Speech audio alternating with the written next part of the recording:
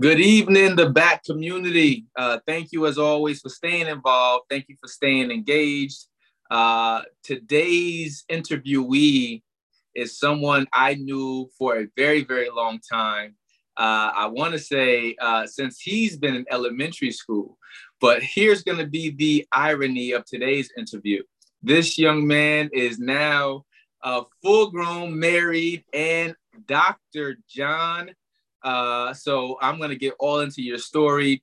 Today's guest that we have is Kenneth John, and I'm going to be talking to him about anesthesiology, how you got into everything in your medical field, as well as your passion that I know you have outside of your actual work as well. So first things first, Dr. Ken Dog, Dr. Ken, I really just want to say thank you for coming on the back community. And man, I can't wait to dive into your story. Thank you so much, Tyrell. It's an honor to be here. Like I told you before, my parents say hello, and you've always been like an adopted son in their family. So this is an awesome experience for me. Oh, thank you, thank you. And yeah, for those who don't know, what is it?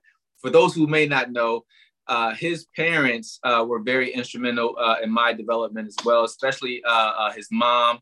So shout out to your mother. I love your mother like another family member. And coming back to Albany High for all of those years to speak to her classes after I graduated was one of the highlights of my life. So shout out to your mother, and we definitely gonna do it soon. Let's do it. Yeah.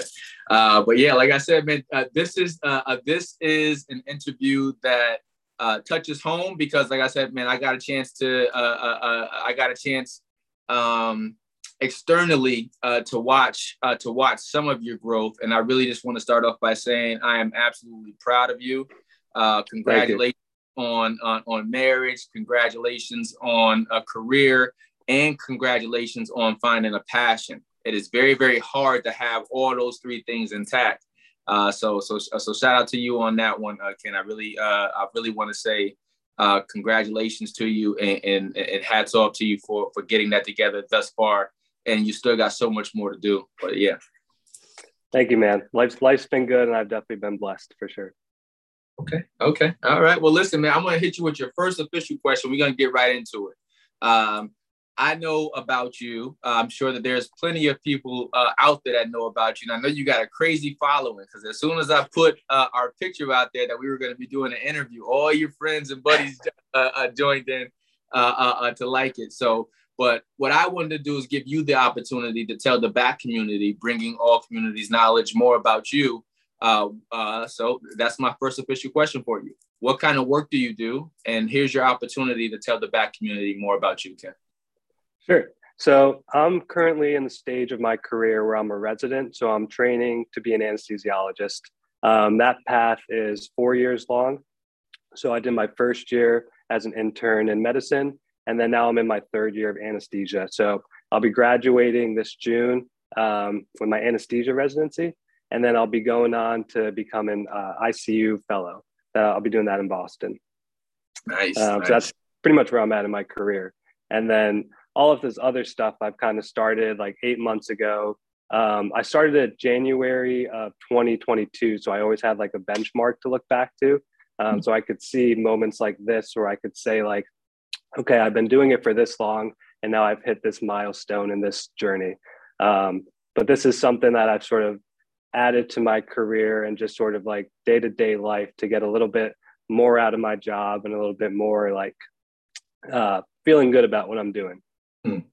No. Well, listen, you can't just tiptoe around it. Please tell me the name of it. I know it, but I enjoy watching your videos. I enjoy watching your explanation about it, but I can tell that it's something that you're passionate about. And obviously, me as a viewer, I'm not going to know all of the terminology. I'm not going to know most of the subject matter you're talking about, but I can see your passion in it. So please, here's your opportunity to deliver it on the live screen about your platform. Yeah, so the platform is Keywords by Kenny. That's Keywords X Kenny. I created a website not too long ago, and the concept of keywords sort of came about from our residency program. We have sort of twice a week these lectures that are called keyword lectures. And we go over different topics revolving around anesthesiology. And so I kind of saw a little catchy name there where I could say Keywords by Kenny. And then a way that I can sort of introduce these mini lectures or mini topics for people who are either interested in going into anesthesia or are in anesthesia or work with anesthesia providers. A lot of my followers are either med students, anesthesia residents, some of the nurses that I work with. As anesthesiologists, we work with a lot of different specialties, whether they're surgeons, nurses in the pre-op area, nurses in the PACU area, in the ICU. So there's a lot of different fields who interact with anesthesia. And so I try and make the information that I provide very broad and not too like complex lingo or language or vocabulary. It was funny, on vacation, my brother-in-law actually gave me a hard time about it. And he was like, sometimes I just like your videos to support you, but I have no idea what you're talking about. So I'm trying to find that balance of making it very approachable, but also to the level of someone in my field would need to really understand the knowledge that we're working with and the information that we have at our disposal. I think we're also at an interesting time where people aren't, or like students aren't really reading textbooks anymore. And a lot of this generation is going to online resources. And so I'm kind of finding myself in a time where I could be part of that catalyst to sort of transform this written information into online information, making it more digestible for people who are so used to swiping up on their phone and don't have much time to like sit around and watch like a 10-minute or 30-minute video, and just be able to introduce it to their daily lives. So we're all getting smarter and more confident each day. Listen, I think that is the way to go. I think that is staying ahead of the curve, and also just what is it?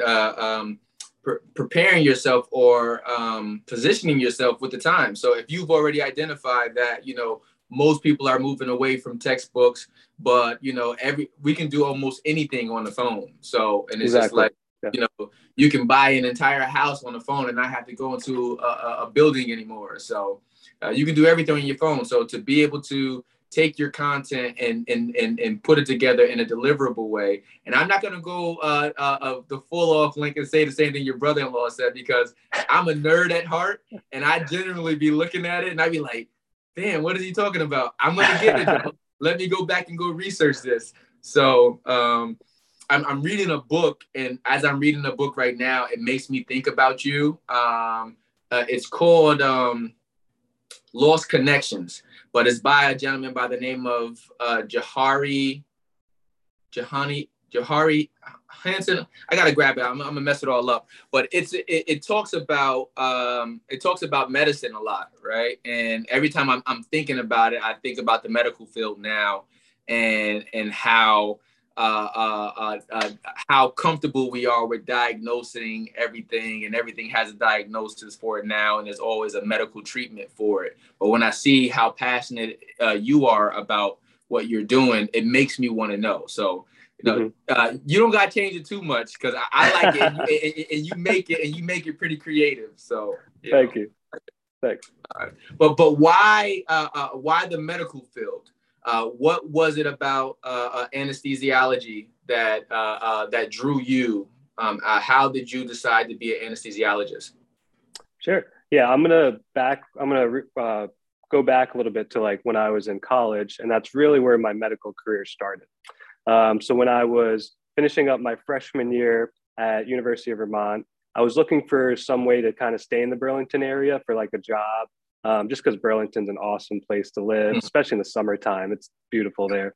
And so one of my thoughts was maybe working for a fire department.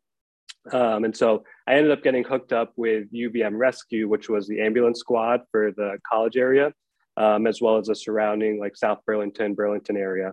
And so that was my first introduction to like the medical field. So I did EMS for 5 years, all throughout college, and then one extra year after college. Ended up working in the emergency room as a tech as well. And then so that's kind of where I got interested in medicine. And then so the next logical step for me after working in the ED, working with physicians, I really wanted to further my career. So that's when I went on to medical school. Going into medical school, emergency medicine was kind of the only real background of medicine I had. And so I kind of always favored that specialty, and I always saw myself doing that in the future. But it wasn't until one of my closest friends on UVM Rescue, Danny Leahy, had gone into anesthesiology. And I was like, she's a smart girl. And if she's going into anesthesiology, I should check this field out. And so through chatting with her and sort of experiencing like the rotation on my own, I was like, this is a very cool field. I had never really been in an operating room before. I'd got my tonsils taken out as a kid, but like never really had too much other time in an operating room.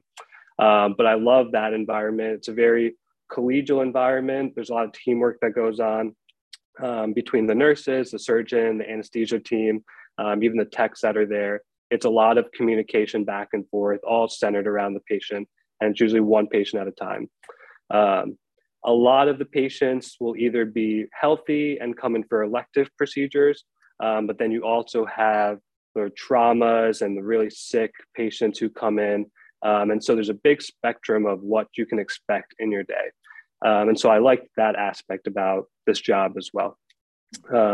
You work with your hands a ton. So that was something I did a lot as an EMT, doing IVs, airway things. And so anesthesia was only that much further along with that. So now I'm intubating every day, putting IVs, other sort of catheters in all the time. So constantly working with my hands, drawing up my own medications, delivering my own medications. That's another big difference, I would say, in anesthesia compared to other medicine is you sort of have this instant gratification of like, okay, I recognize a problem in the operating room and I can create a differential diagnosis in my head of what I think is going on. And I can instantaneously deliver medication and see what the results are. Sometimes if you're doing more like outpatient stuff, it's more of a long-term relationship with a patient. So I like the immediate feedback aspect of anesthesia. And then sort of the next logical step I took in my career was then applying for critical care fellowship. And so that was sort of a big internal conflict I had within myself, because the market right now for anesthesia is really good. There's a lot of older docs who are retiring right now and salaries are going up for anesthesia. And this would be extending my career 1 year further. But I've always sort of had a passion for being in the ICU. I love the relationship that you make with patients going through probably the toughest time ever in their lives, being able to comfort families in moments like that. And I couldn't really see the rest of my career missing that when I had an opportunity to go and achieve that. So that's why deep down in my gut, I had to turn away the money and sacrifice 1 more year of training to ultimately be really satisfied with who I was going to be as a physician and what my career was ultimately going to look like. Love it. I love it. Listen, well, you don't hear that too often, especially this day and age, turning down the money, whether you're a professional athlete or in your case, a physician. It's that you don't turn down the money, you don't leave it on the table. But there is a lot to be said about finding your authenticity, finding your passion, so that way, when you get up in the mirror every day, you're satisfied with the person that is looking back at you. So shout out to you for making a decision that is going to not only help you financially stabilize yourself in your career, but also passionate wise, be able to quench that thirst to do something that you actually care about. So congratulations, man. Thank you. That was dope. For those who maybe have never utilized an anesthesiologist, can you give me some examples of instances where you might have to put somebody under? This is just for people who might not know anything. I've had surgery several times, so I have been a recipient of it. But if you could just give me a few examples of where it's used. Yeah, so I'll start with maybe the most basic example. So let's say you have knee arthritis and you're going to get a knee replacement. So a typical day in one of our hospitals when we're working in one of those ORs is you'll be waiting in the pre-op area. The nurse will do their intake, kind of ask you about your medical history. And then typically the next person you'll meet is the anesthesia provider. We'll go through your medical history as well. Typically, we've looked up your medical chart on like the EMR. So we already have a good idea, but we like to just clarify certain things like allergies, previous anesthesia experiences. One of the first things we'll do in that pre-op area, start an IV, and that's how we'll deliver medicine for you. For most joint replacements like knees and hips, we actually do spinal anesthesia. So we'll do an injection in the back that makes you numb from your waist down. And then we give you medicine through your IV to basically keep you asleep and keep you comfortable so you're not hearing all the drilling and banging around going on. Then the next thing we'll do is basically wake you up, bring you to the PACU area, which stands for Post Anesthesia Care Unit. There we'll write orders to help with nausea, pain after the procedure. And then typically a patient like that will go home the same day. And then sort of the opposite end of the spectrum would be someone coming in for like emergency surgery. So let's say you had appendicitis, you come in through the ER and general surgery says, we need to take you to the OR right away. So you'll still meet the anesthesiologist. We'll still go over your medical history. The biggest difference there is sort of the way we put you to sleep. So anyone who comes in for emergency surgery will get a breathing tube. That's because they don't have the length of time to be NPO, which means like not eating anything. And so one of our biggest concerns is food in the stomach. And when we put patients to sleep, it's a very vulnerable time for them to vomit. And so, especially if you have like an infection in the belly, that's sort of irritating that area. And so if someone were to vomit and then have that go down their lungs, that could be a really traumatic experience. So that's why I put a breathing tube in and just secure the airway. So that's what we would call general anesthesia. And then the same sort of rules apply. Keep you asleep during the surgery, give you medicine for pain as well as nausea, wake you up at the end, take that breathing tube out, and then either bring you to an ICU or the PACU.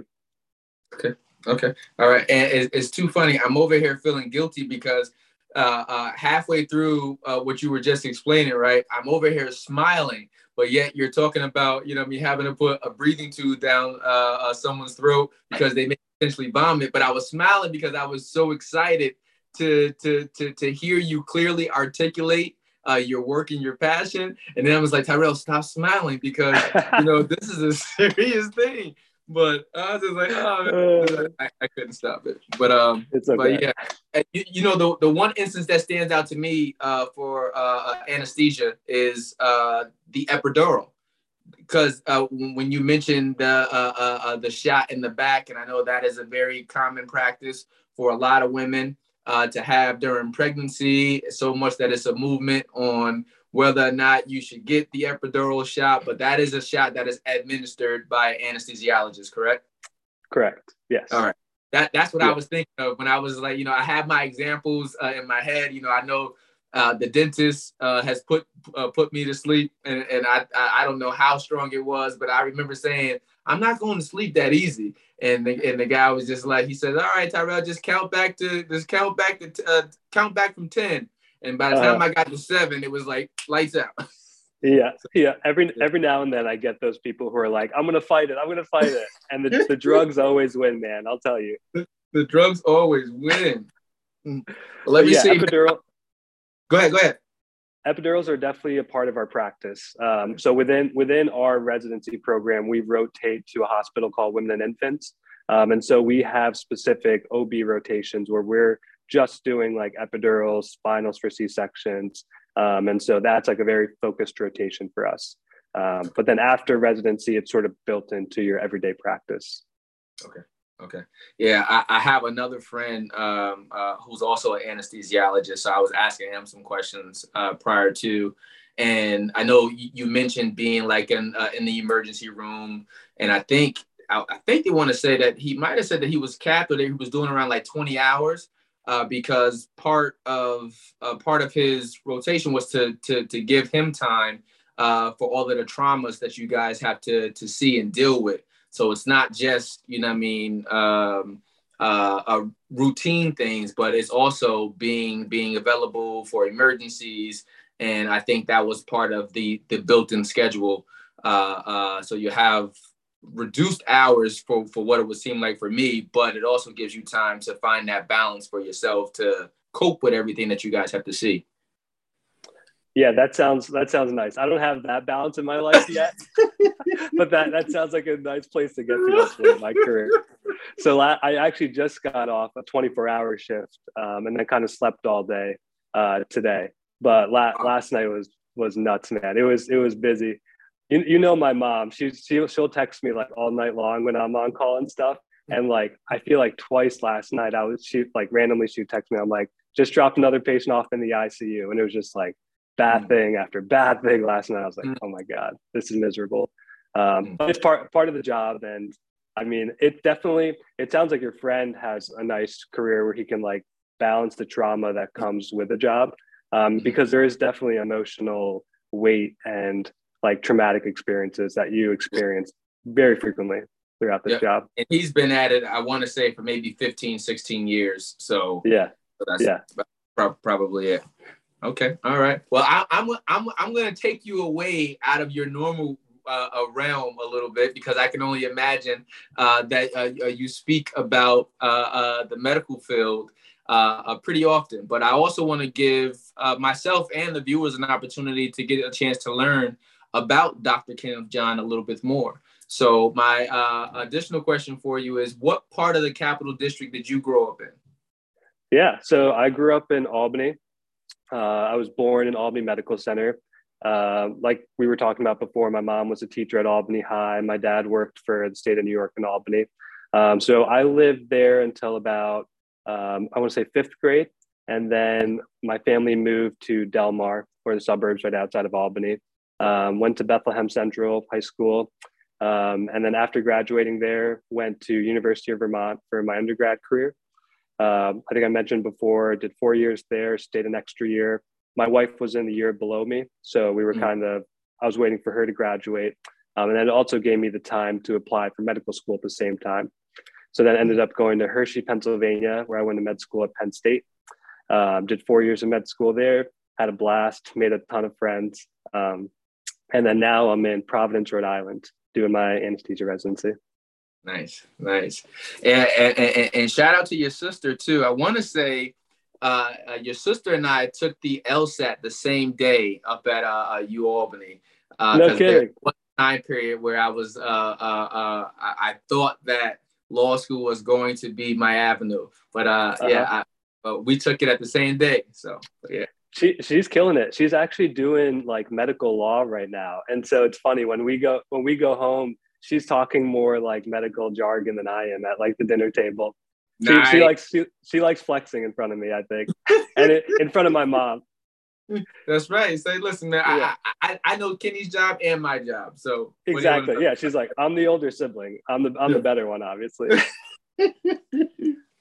Listen, man. A shout out to both of you guys on the major accomplishment. Shout out to your parents for instilling the desire to pursue those paths in education as a whole, and because I had your mom for 4 years at the Essential Schools program, and she was always caring, always quiet.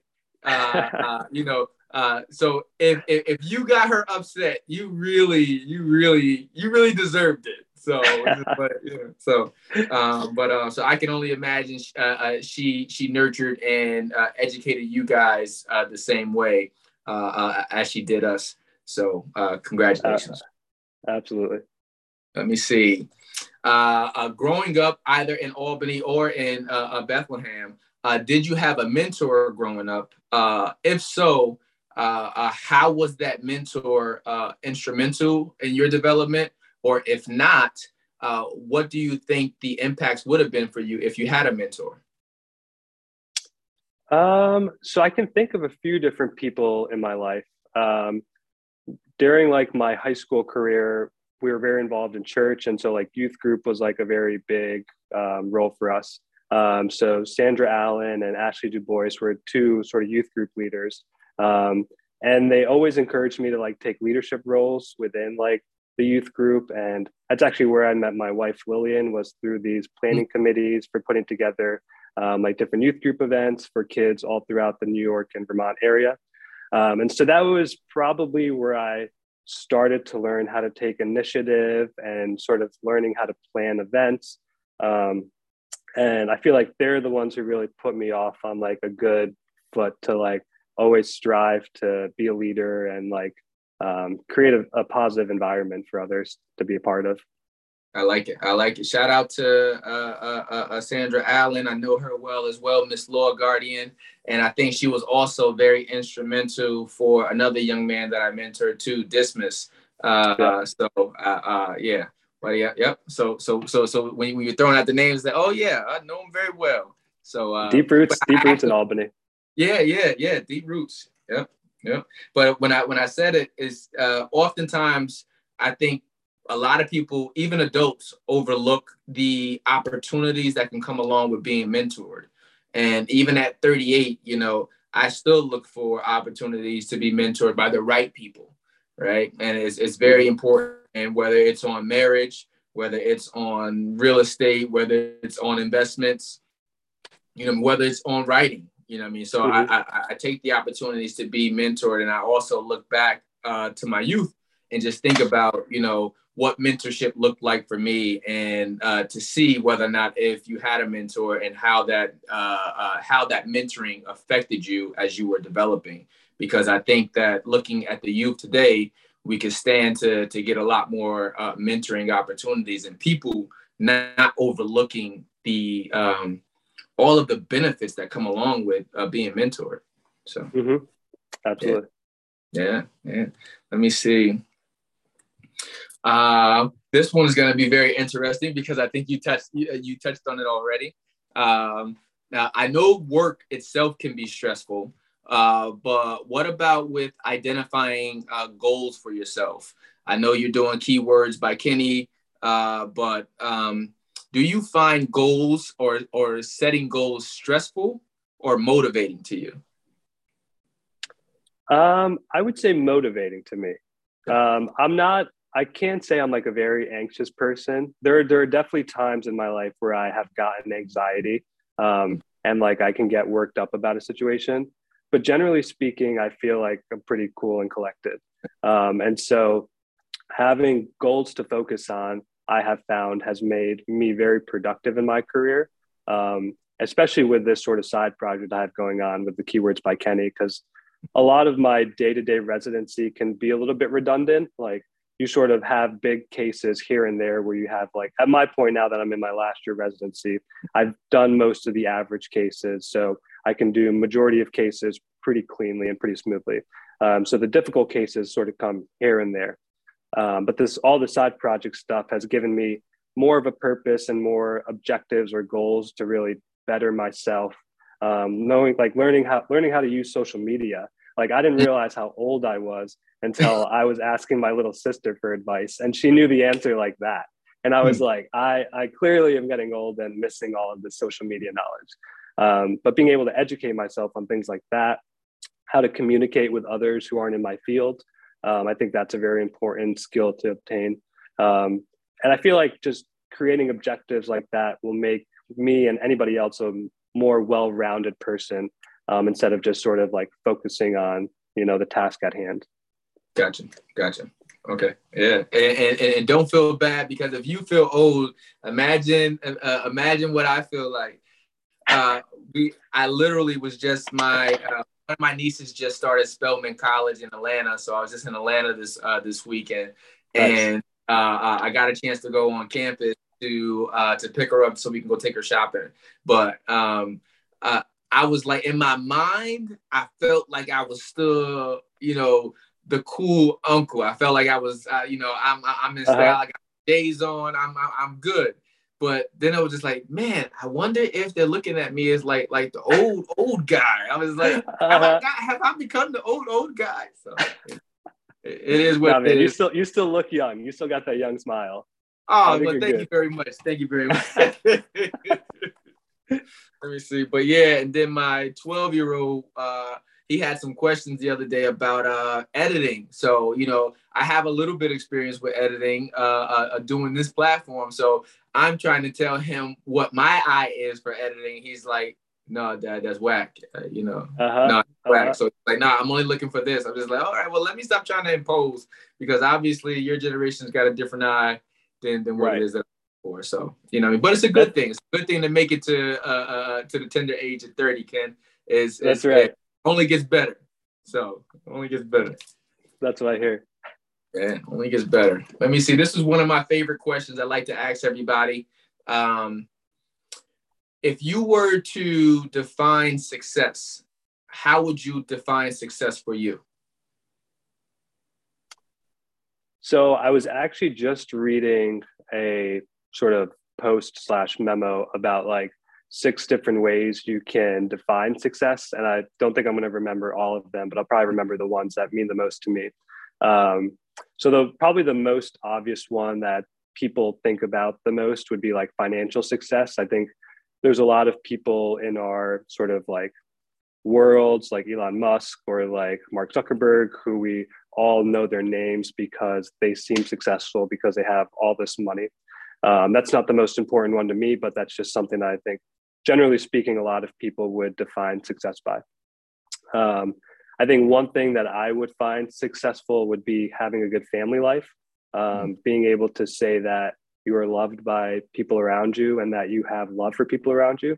And, you're the same way as me. I consider my friends like family. Like certain friends that I have in my life are very much family. And it's just the love that you have for those people. So I would say that's one aspect of success.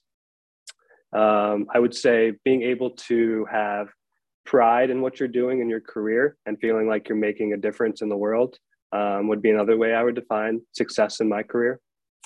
And I would say medicine has the ability to sort of keep climbing the chain and sort of like become like an associate professor, assistant professor. And I guess the word for this would be like prestige. So having some sort of prestige to your name, or like when people say, Kenny John has done this or that, being able to like have pride that like you've done impactful work that other people have heard about, I would say would be a cool way to define success. I love it. I will take it. Has your definition of success changed over the years? Did you have one idea of what you thought success looked like for the younger Kenny as opposed to today's Kenny at 30? Yeah, definitely. I think the most obvious one was probably thinking that my success was only based on my journey and just like what I was focused on. And then sort of like more recently in life, I've realized how important the people are around me. And I think that it's probably marriage that has really helped me realize that life is much more than just who you are. And so bringing people along with me, I think means much more to success than just my own path. I love it. Now I love that. I love the first answer, but I gotta love the second one even better. Shout out to marriage. Because marriage honestly will force you to see things about yourself. It'll force you to see things about others, and it'll force you to find a solution, right? Mm-hmm. Especially, when the focus is on making it, it'll force you to find a solution. Where oftentimes, if you're single, it's just like, well, I'll just move on. In marriage, it forces you to find a solution. So I love what you just said. It forced you to dig a little deeper, to have a more all-encompass definition of success. Because there was nothing wrong with the first one, but also just realizing that your success is influential on somebody else's success. And right. I think there was a saying I heard a while ago that said, it's easy to create success for ourselves. It's really, really hard to create success for other people. Right. Mm-hmm. So, that's all we go. How do you help to cultivate success in other people? So I love your answer, man. Yeah, Thank you. Let me see. Thinking of your younger self, Kenny, the one who I used to smash and dash on the basketball court. First things first, can you still play ball? Can you still play So basketball? So basketball, it's funny we were talking about this. Like basketball has been a huge part of my life up until the pandemic. So all throughout college, I was playing pickup ball. In med school, I played so much pickup ball. I was probably in the gym more than I was in the lecture hall because mostly because our lectures were recorded online, so I could watch it later.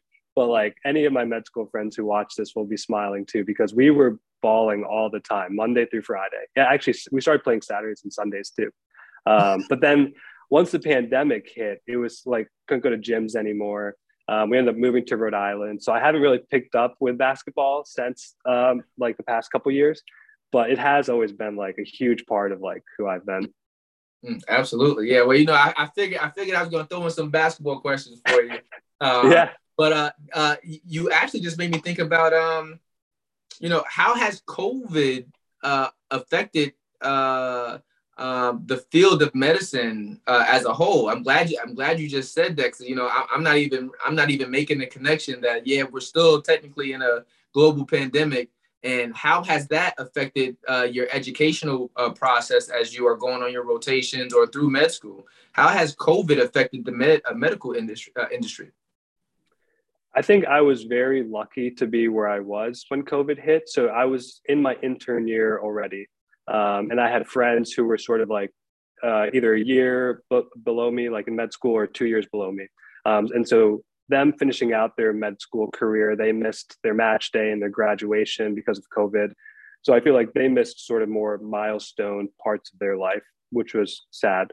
But I was sort of already in the work field, and I kind of felt much more purposeful because I was already in the work field. Like I remember I was in the emergency room, like on my ED rotation when COVID was happening in March. And we were like seeing all these like new patients come in. And then like, I remember halfway through the rotation, they started limiting how many masks we could use. I started wearing the same mask for like days and days on end. And it was like very surreal to just be like front row and center for like everyone figuring it out on the fly and just like not knowing what the right answer was, but collectively trying to work towards the common goal of just treating these patients. And then we moved to Rhode Island July of 2020. So it was really much like the pandemic was still going on. And when I came to work, everyone wore masks the whole day. So like there was probably months went on where I didn't even know what people looked like at my job because people were in masks all day. And we didn't socialize outside of work because restaurants, bars, everything was closed down. People didn't feel comfortable going into other people's apartments yet. So it was very much an isolating experience when we first moved to Rhode Island. But over the course of that year, it seemed like the next summer things started to open up. Got to learn my residents a little bit more. Our educational stuff is still a little bit hybrid. So some of it's on Zoom, some of it's in person. I think there's a lot of benefit that you can make with a hybrid system. I think there's certain educational things that you can definitely accomplish on Zoom, where there's other sort of like simulation center or simulation labs or like hands-on exposures where we do that in person, which you obviously can't mimic over Zoom. So I think Zoom has introduced a nice way to really utilize educational tools. So our residency program is working towards perfecting that balance. But yeah, it seems like things have sort of calmed down now in terms of like our patient load and all that. But there was definitely like very stressful times, like coming home. My wife was teaching from home, but like just being concerned that we were intubating patients with COVID. So we were very much at risk for getting that aerosolized in our faces. And obviously, I don't want to be the one who comes home and brings it to my wife. We're also one of the very first ones to get vaccinated, January of 2021. So that was a very cool experience to go through where you are sort of on the front lines of medicine and you really realize that when they're like, hey, you guys are going to be the first ones to try this medicine that no one else has ever tried, but we know you're getting exposed day after day after day. So if anyone needs it, you guys need it. So that was a cool experience to be a part of. But yeah, it's been definitely a defining chapter of my medical career. Yeah. I'll never forget. I'm keeping you right there because topic has come up too much. It's come up in my own family. It's come up in my wife's family. Yeah, it's all over social media. So what you just said, Kenny, was that one, obviously, you were an essential worker. Two, you were one of, as a physician, you were one of the first to get the vaccine. And how has it been managing all of the hearsay about whether or not if you should vax or you shouldn't vax, and whether or not if there's scientific data behind it? How have you managed that, being directly in the field and being someone who obviously was one of the first to receive the vaccine? How do you manage that? Does it bother you at all? I don't know. It just came to my mind to ask. Yeah, the first word that comes to my mind is definitely frustrating, because it's hard to go through this every day and have people who aren't going through it sort of inject their own opinions or what they consider facts about the situation.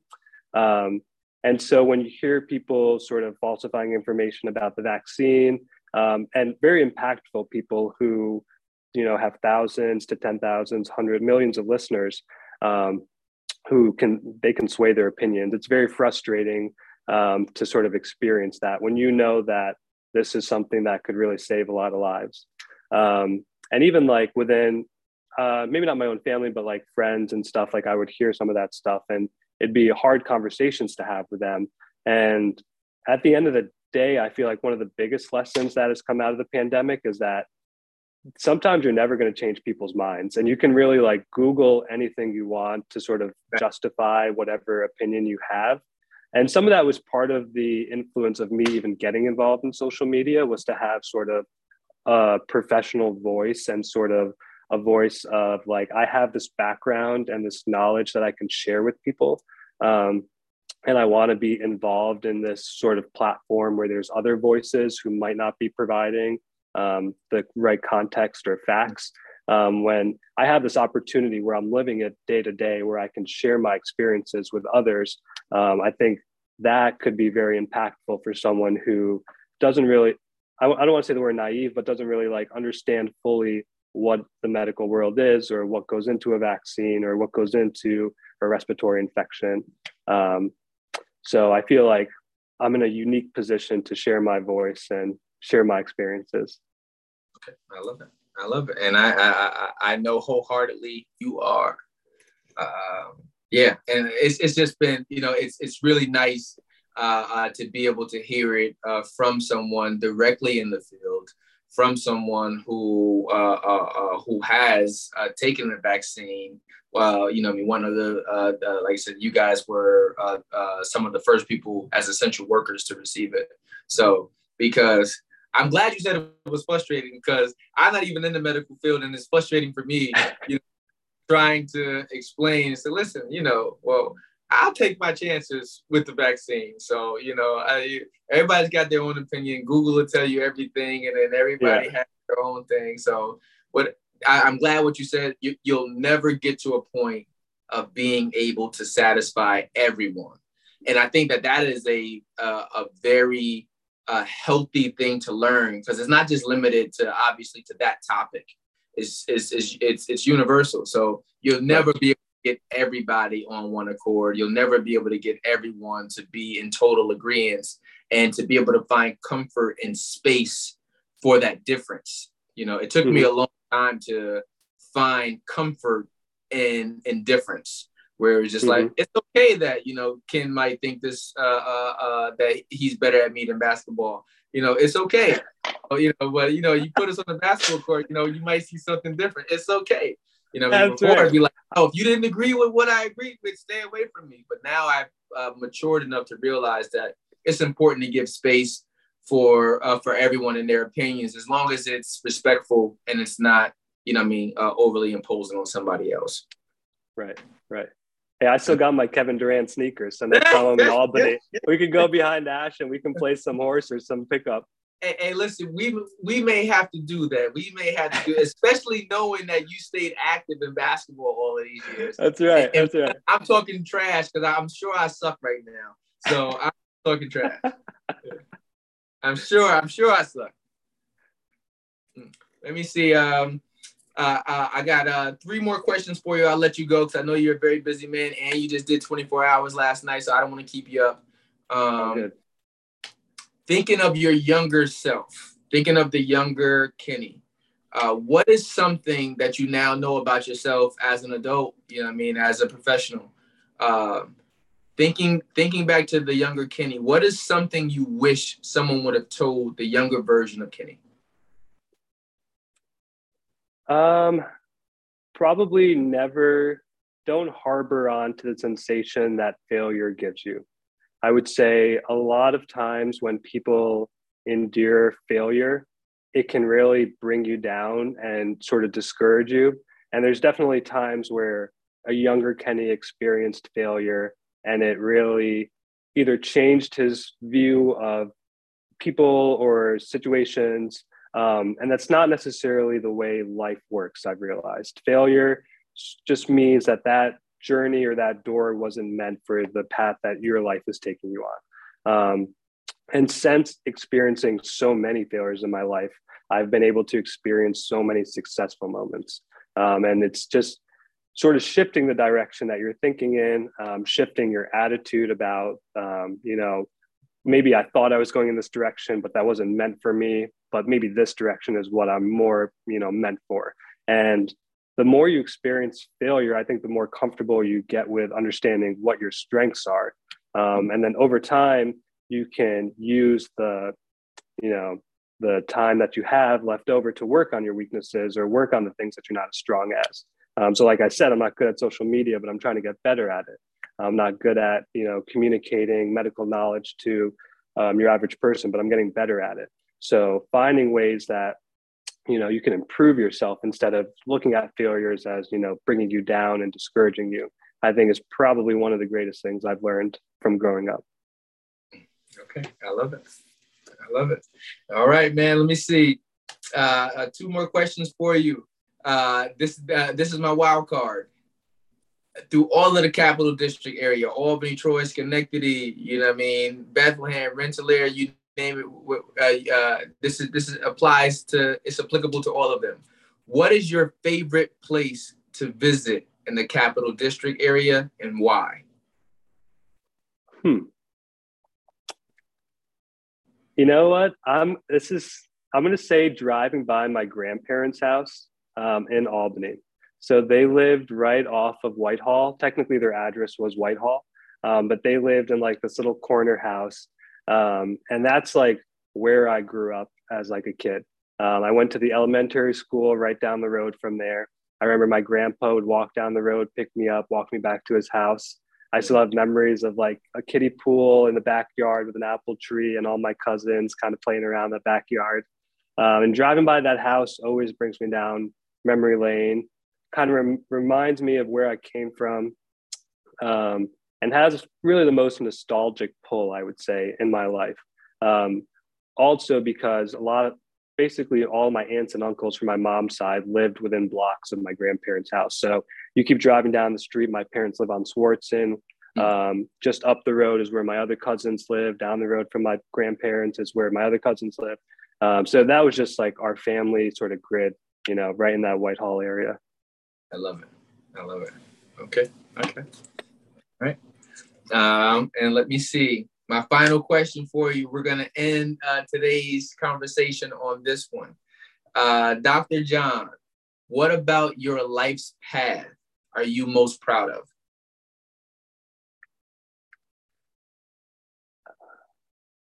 I would say probably just being able to make people around me proud to call me their friend or their family member. I just feel very loved by the people in my life. And I feel like you have to be a good person. You have to like reflect love to others to receive love. And so that I feel like is probably one of the biggest things I'm proud of. I have a wife who really cares about me. My parents tell me they're proud of me all the time. I just had an awesome vacation with my siblings and their significant others. At the tail end of that was a med school reunion for one of my best friends who got married out in California. So I just have really good people in my life who support me, show me love. And I think it's just a reflection of the love that I show them, the support that I show them. So that's something I'm really proud of. That is something you should be absolutely proud of. I am happy that you get to experience it, because having support is extremely important. Having friends are extremely important, and having a healthy family nucleus is extremely important. And I am happy each of those targets are being hit and met for you. Kenny, I wish you continued success through everything that you're doing.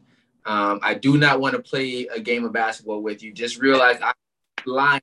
So keep it's on. It's on now. Wherever they are. It's on now.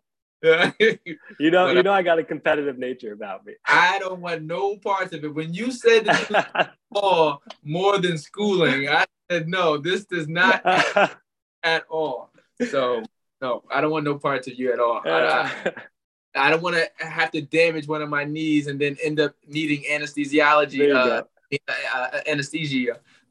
for my knee. No, I don't need anything.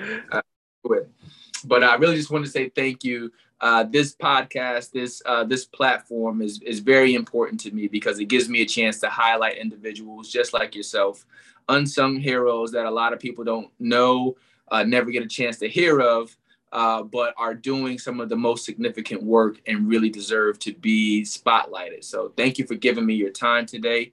Thank you for allowing me to dive into part of your story, and thank you for sharing with the BAC community.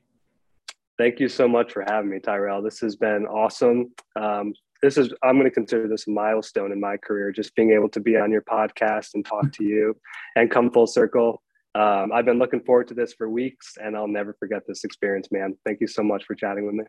Oh, man, thank you very much. And until next time, and I'm going to be running from you from the basketball court too. So whenever I'm just going to run at any invitation that comes up. But until next time, the BAC community, we have had the privilege and honor of having my friend, Dr. Kenneth John on Keywords with Kenny. You can follow him on Instagram. I follow him. Actually, if you click on any of the links on social media, his contact will be right there, because he does a very great job of educating us on common jargon and work that he works with on a day-to-day basis. So thank you again. And without further ado, I bid you adieu. Talk to you next time. Thank you, Tyrell. Peace. Catch you later.